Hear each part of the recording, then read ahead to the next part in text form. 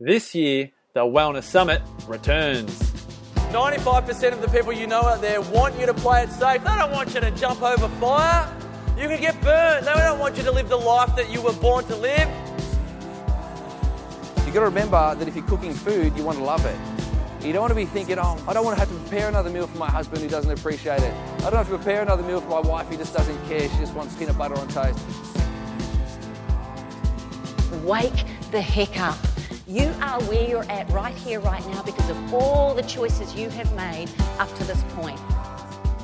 Now, I didn't know what to do with being blown up. I didn't know what to do with that until the psychologist told me, you're going to have post-traumatic stress disorder, Karen.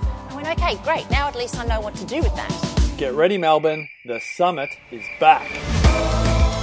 Where other people are just walking through fire. I mean, look at it. And I'm on the phone going, yeah, and he's, I mean, look, like this. And then he's lifted up his top and he's squeezing that, and I'm going, yeah, I can. He goes, when are we masking? There's something there that you want that you haven't been doing for yourself. Zazen Alkaline Water presents the 2018 Wellness Summit. Bigger and better than ever. All info and tickets at thewellnesssummit.com.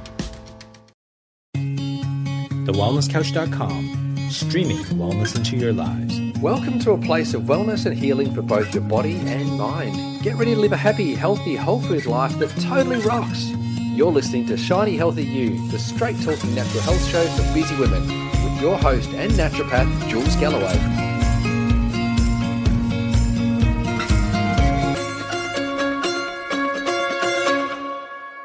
Today's episode comes with a friendly warning. You have got about 10-20 seconds to turn this off if you've got some kids in the car or if you're listening to this in public, because we're going to be talking rather candidly about all things sexual health and vaginas. Woohoo!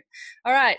Welcome to the first episode in what is going to become a 3-part vag series. That's right, we will be discussing all things healthy hoo-has. You will find out what's normal, what's not normal, and how to improve the health of your lady parts. Now, just to set the scene here, my office is actually at the front of my house, and right across the road an army of tradies have decided that today's the day to install solar panels on the house across the way.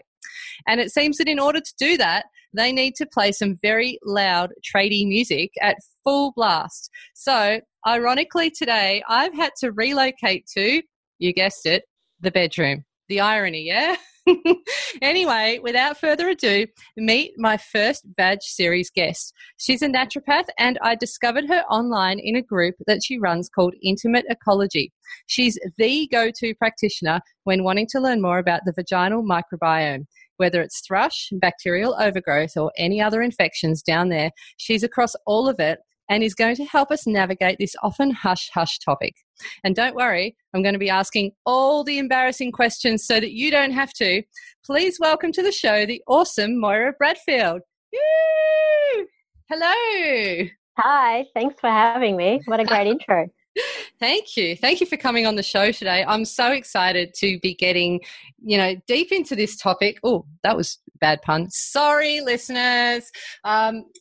This is something that doesn't get talked about enough in podcasts, online. It's really hard to find information out there. So I'm so excited that someone is really getting stuck into this topic for a change. Yay, go you. Yeah, thank you. That's what I found as well. It's just so taboo, and it doesn't need to be, because people aren't getting the help they need because they're too afraid to talk about it. I know, right? So how come you took the leap? Like, how did you come to be niched as a vagina expert? Like, how were you the one who went, you know what, I'm going to tackle this? It was probably a number of things, and to show you just the contrast of where I've come from, I was working in a naturopathic practice that specialised in degenerative eye disease, and and I have a general practice as well. And I had a run of females where there was recurrent infections, vaginal infections, and I found that the tools that I had learnt through my university degree were not enough to deal with that, and that I found I didn't know what I needed to know. So that started me researching, and from my research I found that there is a lot of information out there. I'm not the only person who's interested in this topic, but the issue is that the science doesn't necessarily translate into information to practitioners, and then it doesn't translate obviously to clients and to patients. So I sort of dove in, and I must say too, when you're talking about the vagina, you'll use a lot of literary inappropriateness. I know, right? I've already dropped one and I didn't even mean to. I was like, no, there will be no puns today. And then they're just everywhere, aren't they? They're everywhere, even unintentionally. So, I dove in as well. And then I found, I'm a couple of years down the line, and the more I read, the more I find out. And the research is really exploding because we now have the ability to look really closely at microbes and microbiomes in all sites in the body. And so a lot of the information that we once knew is now being refined and actually challenged as well. Yeah. And you were mentioning just before we came on the podcast too that you've got a sister that's a sexologist. Is that correct? So yes. Is there something going on in your family where people are just a bit more open at talking about stuff that prepared you for this line of work? Possibly. I mean, we have a really wonderful matriarch, and I'm one of 3 sisters, so it was never something, I guess, that was hidden in our family. And I guess through the exposure of having my sister who's in that industry, it became a lot more commonplace to have those sort of discussions around the dinner table. So she's part of my interest as well in that area, because it certainly helps me to go off in tangents and get feedback as well about a lot of the, just the emotional and psychological side of vaginal health, which is really important in a holistic setting. Yeah. I owe to be a guest at that dinner table. That sounds awesome. Okay, so what is the vaginal microbiome and why is it such an important thing to be looking at? So the vaginal microbiome is essentially the bacteria and the microbes that exist within the vagina. And the vagina is the internal anatomy, the tube essentially that runs from the vulva and the labia up to the cervix. So within that area, we're looking at a whole lot of different bacteria and funguses, but also viruses, and how they interact to keep that environment hopefully healthy. So there's a whole range of different bacteria that we're aware of that exist in there that are meant to be there. So they're bacteria that give us as humans some benefit, and their benefit is they're part of the immune defense in that area, because you can imagine as a piece of anatomy, it comes in contact a lot with things that are coming in from the outside, so notably penises, and they have the ability to introduce pathogens or things that are not necessarily that great for the environment. So we have to have a whole array of mechanisms in there that can help protect us so that infection can't get into the body and up higher. Yeah, and that's where the research is going has been going lately, that so many of the different parts of our body have got their own microbiome. So the skin's got a microbiome, the digestive system's got a microbiome. So now we're talking about another area of the body that's got the microbiome. How can you tell whether yours is healthy or not? Generally, well, that's a really great question that a lot of the newer research is actually challenging. But for me as a clinician, certainly there's a whole array of different things. And the most obvious is symptoms like discharge or itch or irritation. And then when we're looking at those things, the characteristics of them, so the colour of the discharge and the smell of the discharge, the amount of the discharge is really important. But there's also a whole range of things that we wouldn't necessarily traditionally associate with vaginal health, and they can include things like the ability to carry a child to full term in pregnancy, or even to fall pregnant. And there's a whole lot of new research looking at the vaginal microbiome in fertility and in IVF, and how you may be able to improve chances in those areas as well by optimizing this really important part of our bodies. So, certainly, the straightforward stuff is the infective stuff, when we see really obvious bacterial or parasitic imbalances within the vagina, but then it can go on into other areas of health which are quite subtle as well. Yeah, right. So what are the things that lower the defenses that can upset the microbiome? I can think of a couple, like there's, the oral contraceptive pill comes to mind. Antibiotics are, they're an easy one to think of. What are some other things that can upset the balance in there? So there's a whole range of factors, and some where, depending on what bacteria you've already got there, will strengthen the defense and some will weaken it. So you mentioned the oral contraceptive pill, which definitely in terms of thrush, which is candida, a fungus, that can put you more at risk. But in terms of another type of infection in the vagina, bacterial vaginosis, which is actually more common than thrush, the oral contraceptive pill, particularly if it's estrogen containing, is protective. So, you have these really interesting things that you need to look for. We also know that when we're looking at the vagina and things that will interrupt it, sex is actually a big one. And again, as a society, as a Western society, we're not that good at talking about that. So it's possibly one of those things that if you are visiting your doctor and, you've got quite recurrent issues in your vagina, that they're not necessarily screening you for what type of sex you're engaging in and what type of lubricants you might be using, because they're all things that can disrupt it. So, for example, lubricants have to have really good pH and good osmolarity. So these are things that can change the environment to actually not affect the microbes in your vagina. Yeah. And obviously a lot of people aren't aware of that. Or if you are participating in oral sex with males or with females, that can be disruptive to the vaginal microbiome. Or if there's any sort of digital or finger penetration, that can influence that area as well. So there's this whole, thing that we obviously are not talking about that needs to be considered because we're just a bit prudish, I think. I think so. Not really Well, no one wants to be the first person to bring it up. I think once you open the floodgates, you get a lot of people wanting to talk about it, but no one wants to be the guy who puts their hand up and goes, hey, I've got this thing down here. Is this normal? Definitely. And I think there's a big fear when there are symptoms down there that they're because you have an STI or that they're sexually transmitted, when the reality is that the most common things that go wrong in the vagina are not sexually transmitted infections, but sex can play a role in disturbing the environment. So it's still worth talking about that with people. And that, I guess I've been doing this long enough now that things don't surprise me, but it's quite interesting when you talk to people that, their own personal STI history and the incidence of things like chlamydia and gonorrhea are actually quite high in our community. And they're things that are not talked about, but they're relevant when you look at how someone may have recovered or what sort of intervention. You mentioned antibiotics they had, because that will influence how they go on to have ongoing vaginal health in that area, because you may have disrupted a microbe that needs to be there to maintain the health in that environment.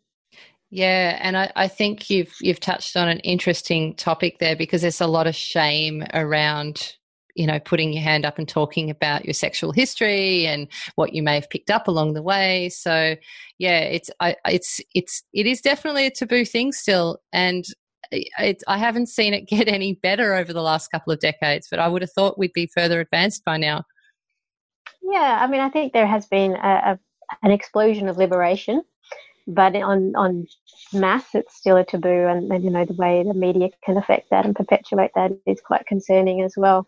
So it needs to be discussed and screened for, and it's not. Yeah. All right. So I'm going to ask some embarrassing questions so that our dear listeners don't have to. Okay. Mm-hmm. All right. Discharges. What's normal and what's not? It's a really great question, because you are meant to have a discharge, and the discharge is meant to change over the course of a menstrual cycle or even postmenopausally. There may be some mild discharge. So normal can differ from person to person. Generally, we see a discharge that changes from being maybe straight after a period, might be a little bit watery but not excessive, moving through to being a little bit white. And then around ovulation, most people maybe are aware that ovulatory discharge is stickier and clearer, and sort of you can move it between your fingers, and then it should taper off in the latter part of the cycle before menstrual bleed again. Yeah. So that would constitute a normal discharge. There is a colour variance as well, that it's quite possible that a small amount of yellowing is still normal, particularly if you're viewing the discharge as being dry on underpants or a little bit chalky. That's quite normal as well. When we start seeing abnormal, we would question if there's a change in that. If you suddenly have more discharge and it's more watery or more profuse, or if there's a lot of colour associated with it, or it moves into greens, for example, or it's quite frothy. Those are things to look for. And also associated symptoms. So, for example, if we look at the discharge of thrush, which is quite chunky and white, so cottage cheese is the descriptor that's used a lot of the time for that, we would see a lot of itching and redness as well around the external genitalia. So that's quite common to see that go together. Whereas bacterial vaginosis, which is the opposite side, that's a lot of discharge that's quite thin and watery and greyish in colour, has a mild fishy odour, but not necessarily any of the itch that you would see with thrush. Yep. Do you think a lot of cases of bacterial infections are actually mistaken for thrush and people just run out and buy Canesten? Definitely, and that's part of the issue is that, I mean, it's great that we have things that we can access over the counter, but if it's something that you are using continuously, it's worth going to see somebody to have that looked at, to take a swab, because self-diagnosis of any vaginal discharge as thrush is not necessarily correct, and you can go get the oral, you can get the vaginal pessary insertion of the creams or the capsules, and you're probably not treating actually what's going on there. So if it is bacterial vaginosis, that treatment is not going to be effective for it. But one of the things it will do is actually kind of change the environment and affect other microbes that are actually there working for you in the health sense. Yeah, right. So it really pays to go and get, would you say, I mean, we're naturopaths, but would you say go and see your GP and get a swab? I would say go and get a GP and get a swab, particularly if it's something that keeps happening. Like if you use the treatment and it's a once off and it works, that's probably what it was. But if this is something, I mean, I have clients that every month experience discharge, or every couple of weeks experience discharge. That is when we need to have it identified and dealt with as well. And if the discharge is coloured, for example, that needs to be looked at. If there are other symptoms associated with it that you might be a bit worried about, blood, for example, that's outside of menstruation, or if there's any sort of other things that you're really worried about in terms of pain, inflammation in your abdomen, or fevers, then those are things that you should be going and seeing a medical professional about. Yeah. Yeah, that's really good advice. All right, next embarrassing question. You mentioned that dreaded fishy smell. So what is it, and what other smells are normal and not normal? Okay, so the dreaded fishy smell is actually a byproduct of the bacteria in the vagina. So, and some of the good bacteria have the ability to make that smell, but they should be crowded out by other good bacteria that can't. So it's a breakdown product essentially of a protein being acted on by an enzyme. They're called biogenic amines when they're produced. And the fishy smell is characteristic in terms of diagnosis of two of the major infections that we would see clinically. One is bacterial vaginosis, so that's the really common one, and has a really high reoccurrence and quite easily dealt with. And the other one is actually a parasite or a protozoa infection called trichomoniasis. Clinically, even though they both have a fishy smell, one has symptoms that there's a much more coloured discharge, so it's much greener and quite frothy, and that's the parasitic infection, and that certainly needs to be identified and dealt with because it's very easy to pass on to other people through sex, and in fact that's how people get it, is through sex. So that odour, which is an amine odour, if people sometimes will experience that after they've had sex, particularly if it's, there's been ejaculation within the vagina. And again, it's the breakdown of those proteins in the semen, essentially. But if it's something that persists, you should be looking at getting that addressed. Yeah. Can you catch these parasites and get these bacterial infections without being sexually active? Certainly the bacterial vaginosis and thrush, the candida, definitely, that we can see these in non-sexually active minors and teenagers as well. So when they've looked at sampling, those microbes exist because they're meant to be there. It's just the balance. So they're not sexually transmitted in the sense like an infection, whereas the trichomoniasis, the one I just mentioned, it is. So BV and Candida are not, again, that whole shame thing and being scared. It doesn't necessarily mean it's anything to do with sex. It can be a whole range of other things like blood sugar levels, or the fact that you've had antibiotics. And that's wiped out beneficial microbes, so those sort of things, again, take the shame out of it and get it addressed essentially. But yeah, you can have them without having them sexually transmitted. Yeah, cool. All right. Good to know. Now, I love being devil's advocate. I'm just rolling out the questions. This is so much fun. Now, okay, next embarrassing question. Are you ready? Mm-hmm. What should we use to wash ourselves down there? Because there's so many products out there on the market, but then there's so many people that are just like, you know what? You just use water, no soap. Can you please explain?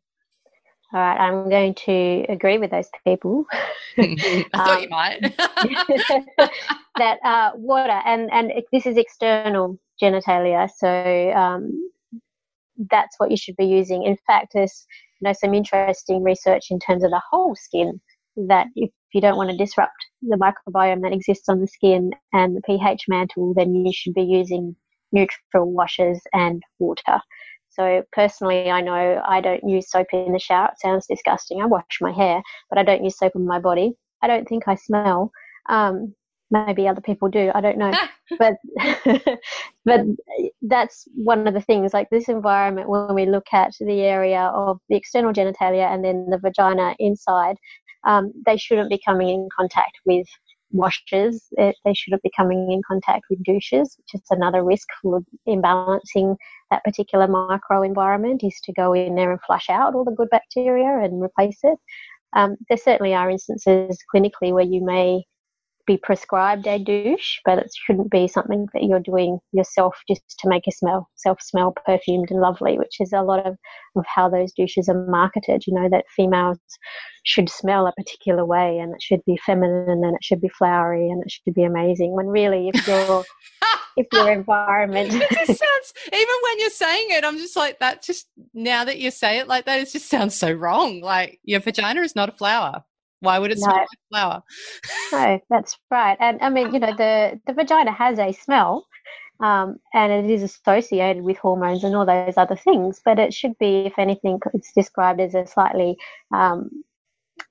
musky type smell. So it's more a pheromone based smell, and it shouldn't be offensive and necessarily smelt by other people unless they're up close to you. So maintaining that is about maintaining those microbes in their proper balance as well. So not doing things to disturb them that are radical, like washing them with soaps and douches. Yeah, you could be taking a situation and making it worse by the sounds of things. A whole lot worse, definitely. Yeah, interesting. I don't know what it was that I was reading when I was doing some research for this series. I came across an article that was along the lines of how paranoid women are about how things taste down there, and I was like, I'd never thought about it, but it turns out that heaps of women have, and they're really self-conscious about that stuff. So yeah, smells, tastes, all of that. It's and then that leaves people, especially with the smell, like I guess that leaves people vulnerable to marketing. If people are marketing these products that say that it's going to be nicer down there if you use this thing that costs you $20. So yeah, it's just all a bit wrong, I thought. It is a bit wrong, and a lot of that comes from as well. There's some interesting research, some of it is Australian, looking at the psychological aspects of people that have had recurrent infections, and it does impact on their sex lives, and it does lead into depression and insecurity about their relationships with their partners, and a lot of that again is about that more intimate types of sex. Not that sex isn't intimate, but things like oral sex, and not being confident to let their partner actually perform that on them because of their perception of how they think they might smell, even if they've got an active infection or not. And so if you've had it once and then there's that perception of not letting somebody do that to them, and then they might go and access some of those products and douche themselves and then, cause more issues, obviously there's a higher chance that that will be the result of an act like that. It would be that they may end up with symptoms the next day after they've had sex, for example, which is a really common pattern as well to see with people. Yeah, it's literally a vicious cycle. Definitely a vicious cycle. Yeah, boo, all those companies making dodgy products, boo. All right. Well, that's actually a great segue, and I know you touched upon this before. Best and worst lubricants to use. Go. Okay, so best and worst ones. So it's one of those things on my to-do list is to contact all of the lubricant companies in Australia and get their parameters, because we're looking at the pH, which is a measure of acidity, because the vaginal environment is actually meant to be acidic.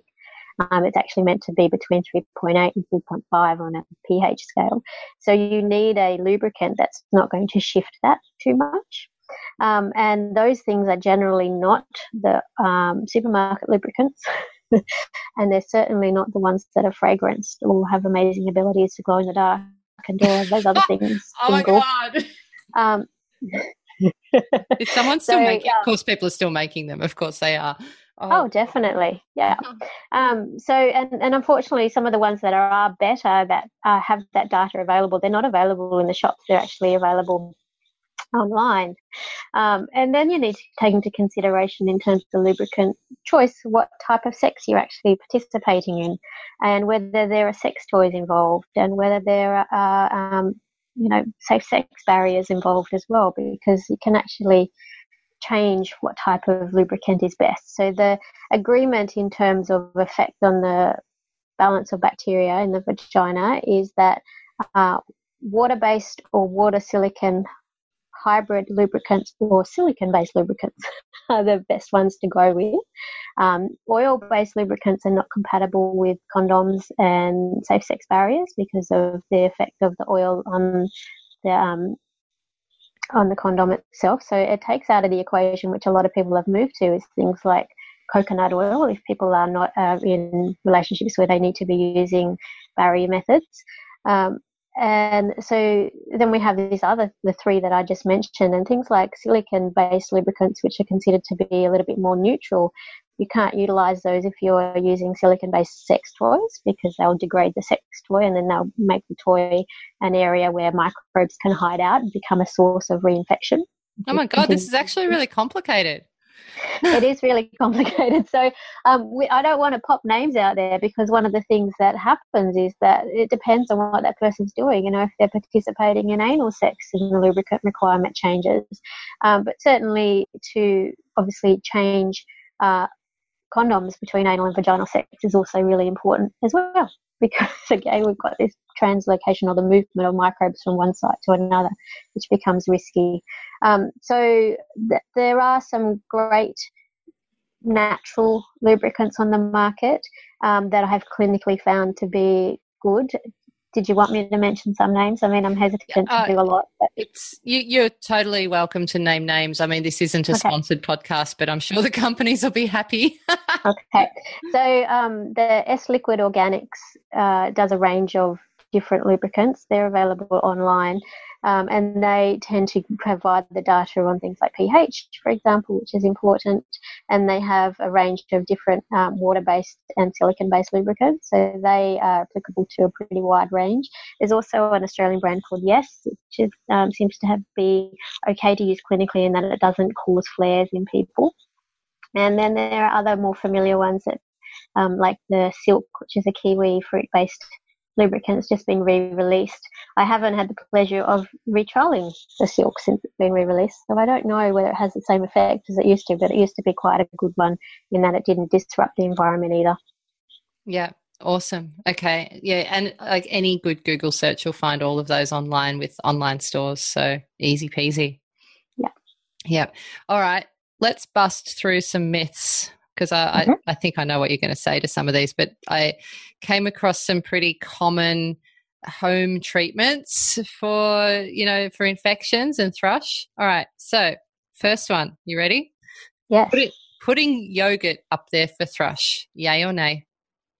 Yay, if it is a plain yogurt, not a fruit flavored one, because those are the colonies that we need. So the research, there is some research on using yogurt as a pessary, so inserting it in the vagina on a tampon or syringing it in, and it introduces that beneficial lactobacilli bacteria.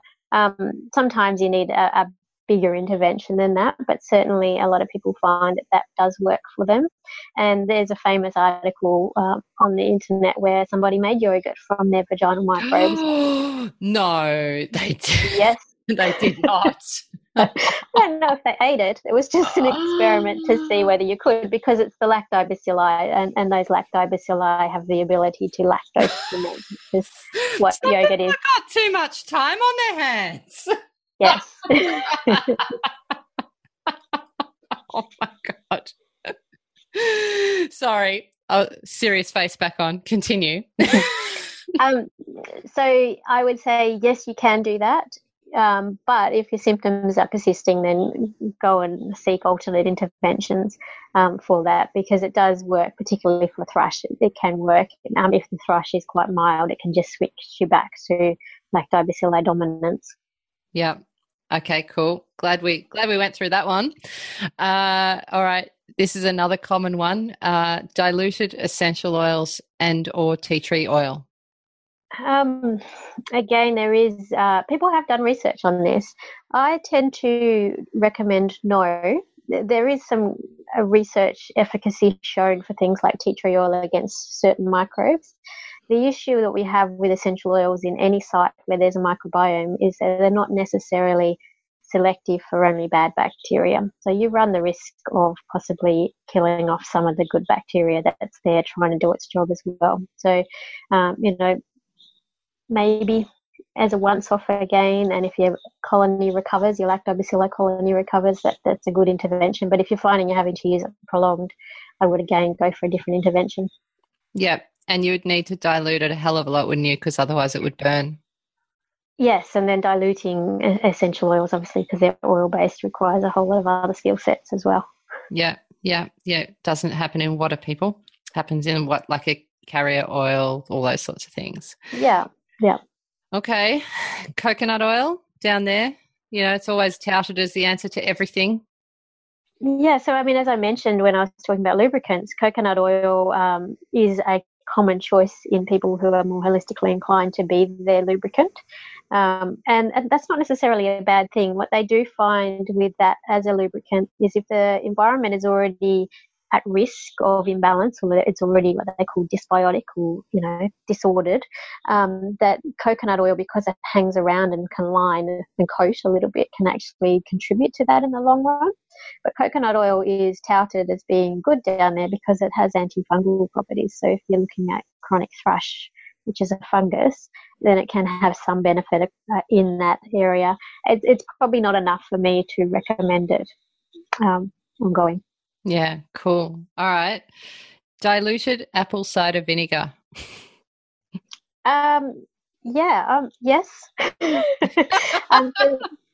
So we're going through the whole pantry, aren't we, really? We are, and there are a lot of really great kitchen cupboard cures for this area. So one of the things about the vaginal microenvironment is you have these lactobacilli, which are the bacteria that need to be there, and they contribute to maintaining the acidic range of the vagina. So when the acidic range drops, then we see other bacteria are able to take over and thrive and where they normally shouldn't. So sometimes introducing an acid to shift the acidity back to acid, essentially, you can help to reestablish balance. So the issue we see with apple cider vinegar, and I have used it clinically, is that you need to use it as a douche. It needs to be diluted appropriately. And again, you need to consider the fact that you might need to introduce some sort of intervention that helps those bacteria regain their foothold, essentially the beneficial bacteria. So as an intervention, it will make symptoms disappear. But again, it's not the only thing you should be doing. Otherwise, you'll find in a month you'll have the same issue back again, because it just shifts the pH enough for your body to sort of get on top of it in a little bit. Yeah, that's good advice. Okay. next one. This is good. We've been through the whole pantry now. Nylon undies, are they really that bad? And does that include activewear? Yeah, yes, and yes. So I know, and this is the thing. I mean, how much activewear is out there? So the thing with synthetic fibers is that they don't create a breathable space, and fungus, particularly like Candida, loves a moist environment. Sorry for saying that word. And and so we nearly got through the whole interview without you doing that. I just want you to know we were nearly there. So they love that type of environment, and that will, if you've got a colony that is there and not doing that well and is on the verge all the time of turning into symptoms, then being in synthetics will put you at a higher risk. So, there's all of these hygiene recommendations around, particularly thrush, and one of them is make sure that you have clean, dry underwear, that they are cotton or natural fibre. So bamboo is really great in this sort of circumstance. So even though the sexy lingerie looks fantastic, practically if you're at risk of infections, then it's not going to be great for you to wear every day. Oh, my God. All those people in activewear. Oh, my God. Yeah, but I mean, it's the wicking of the moisture. So sometimes in clinic, I'll recommend people go and buy the period underwear, which you can have for, say for hot yoga, for example, is quite problematic. So they can use that and it wicks it away and keeps that area in a little bit of a better place while you're exercising. Nice. All right, cool. Glad I asked. While we're on the topic of all this myth busting, what other doozies have you heard out there? Well, gosh, there's a whole lot of interesting things out there. And when you were saying before, there's not a lot on the internet. There is if you go delving into forums, which is where some of the scary stuff appears. Garlic is quite a traditional remedy, inserted garlic, and again, it does work. But there are some caveats around it in that it can burn a little bit.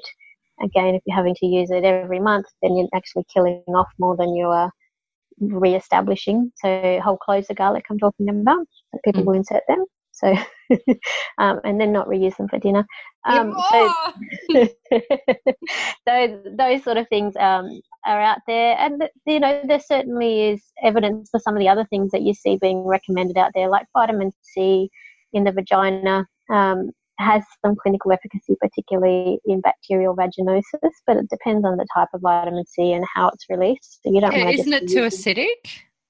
Well, that's the idea. You want it to be acidic, but you don't want an effervescent C going up there or anything like that that's going to cause more irritation.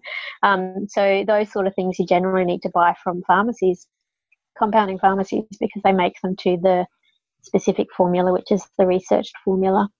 Yeah, nice. Yeah. Any others you've come across? There's the old probiotic capsule. Yeah, so the probiotic capsule is actually a really great intervention if it's got a lot of lactobacilli strains, and that's where a lot of the research in the treatment of these issues actually is using bacteria inserted vaginally, but also orally, to address these symptoms, and having really great results, even if you're using them in conjunction with the treatment from the pharmacist and from the doctor. Actually tend to get better periods without symptom reoccurrence if you're using them, because you're actually replenishing the bacteria, which is the whole issue in the first place, is that you've lost that bacteria that's protecting you, which is the lactobacilli bacteria. Yeah, and like any microbiome stuff, whether it's gut, whether it's this, like, there's always that period where you have to keep putting the good bacteria in and keep putting it in, because it can take a little while for them to actually stick around, can't it? It certainly can. I mean, you need to, obviously no one wants to be on taking or inserting bacteria forever. So you need to look at ways that you can actually support that colony. And the best tools we have for doing that are actually diet, because some of this bacteria that we find in the vagina is derived from the digestive system, from the gut, and it moves from the rectum to the vagina. And interestingly, it moves from the vagina to the urinary tract as well. So the vaginal microbiome is involved in a lot of those urinary issues that we see. So if you're eating the right diet to make bacteria thrive in the digestive system, so generally a diet with a high amount of fruit and vegetables and plant-based fibres, then you're actually going to be supporting those bacterial colonies in all the other places in your body as well. Yeah, and a diet high in processed food and sugar, well, we all know what that's going to do as well, don't we? Definitely not good. Yeah. Okay, so once someone's got their diagnosis from their GP and they know that they've got recurrent thrush or they've got some sort of bacterial infection, what can you as a naturopath do to help them? What's your course of action? So my course of action involves assessing for all of the different influencing factors which contribute to the fact that you're getting this recurrently. That means for me that some of those questions we talked about in terms of sexual habits and everything that goes on there, I actually question around and I can do that via a questionnaire. So there's an intake questionnaire because some of that is a bit taboo for some people.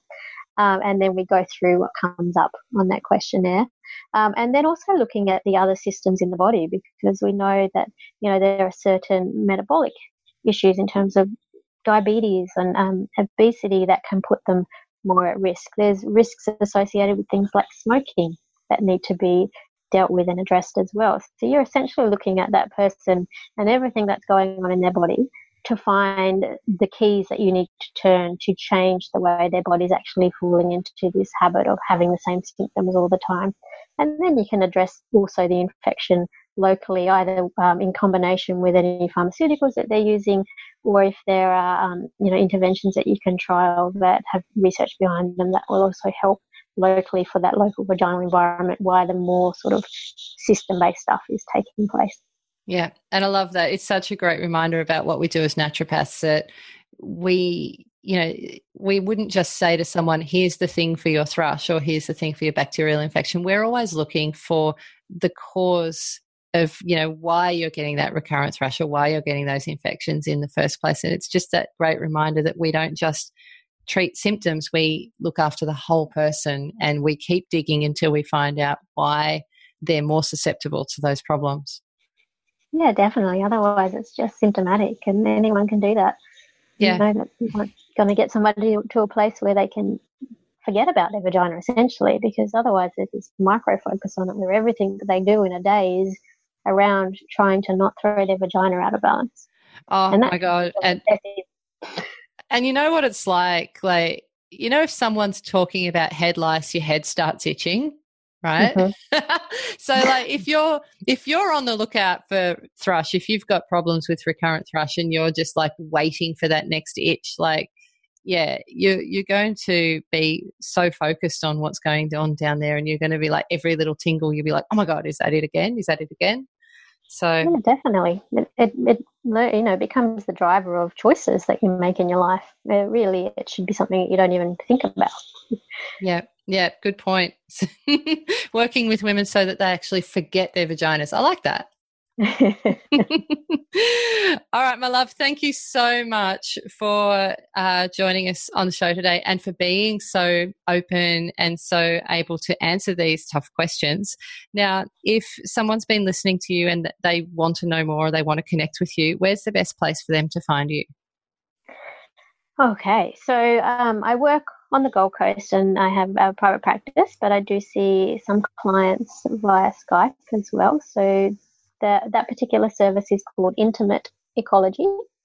At the moment, the website is probably about a week away from launching, but you can find me. That means it'll be out by the time we go live. Good. Okay, all right. So, so the website is www.intimateecology.com.au, or you can find me on Facebook as well.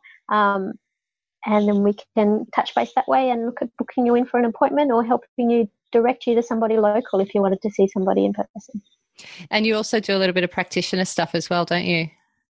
Definitely. So I have a practitioner training program, so helping other practitioners upskill, because I'm pretty sure I wasn't the only one that missed out on all of this important vagina stuff in university. So there's a practitioner Facebook group called the Intermedicology Group, which they can request to join. And there's a training program which they can get in contact with me via my website over and ask to enroll in. Yeah. And I've got to say, I'm in that group, and your Facebook Lives are amazing. So if there's any practitioners out there listening, make sure you join that group. It's super, super valuable. Great. Thank you very much. Moira, thank you so much for coming on the show today. It's been an absolute pleasure, and I hope that all of this helps listeners to become more open in and able to talk about it amongst their own family and friends as well. Yeah, me too. That's my hope. Everybody has a healthy vagina and they forget about it. Yay. Well, that conversation was a lot of fun. I know I learned a lot, so I hope you enjoyed listening to it and got something out of it too. If you like this episode, make sure you hit subscribe, because this is a 3-part sexual health series, and I can tell you there's another awesome interview coming up next week. I can't give too much away, but let's just say if your sex drive or your sex life needs a bit of a lift, the next episode is for you. If you'd like to see more about what I do, head over to my website at julesgalloway.com. When I'm not talking about all things vag health, I'm actually a naturopath working with tired and worn-out women, adrenal fatigue, pyrrole disorder, autoimmunity, and complex cases. There's a free gift on my website to help you to gain more energy and get started with healing your adrenals. So head over to julesgalloway.com right now and grab that. Okay, that's all from me for the time being. See you in a fortnight. Stay shiny and bye for now. This year, the Wellness Summit returns. For those of you on your own health journey, you know that a lot of times it's 2 steps forward, 1 step back, and you think you're doing well, and then something else pops up. It's like you're always learning. It's not something that just happens overnight and suddenly you're well. If I actually had been so wrong about this really important thing in my life, what else was I wrong about? And it got me down this place of questioning all the concepts that I had. And then I came to one question, which was, who am I beyond concept? When I was a little kid, I really always had trouble with food intolerances. I realised that there was a lot to be said for the way you eat. You come to the same place that I came to, and it's a place of complete freedom. Joe Witten and Fuad Kassab feature at the 2018 Wellness Summit. Bigger and better than ever. Tickets on sale Friday, May 4 at thewellnesssummit.com. This has been a production of TheWellnessCouch.com. Check us out on Facebook and join in the conversation on Facebook.com/TheWellnessCouch. Subscribe to each show on iTunes and check us out on Twitter. The Wellness Couch, streaming wellness into your lives. Whilst the Wellness Couch presenter endeavor to provide accurate and helpful information to their listeners, these podcasts cannot take into account individual circumstances and are not intended to be a substitute for health and medical advice from a qualified health professional. You should always seek the advice of a qualified health professional before acting on any of the information provided by any of the Wellness Couch podcasts.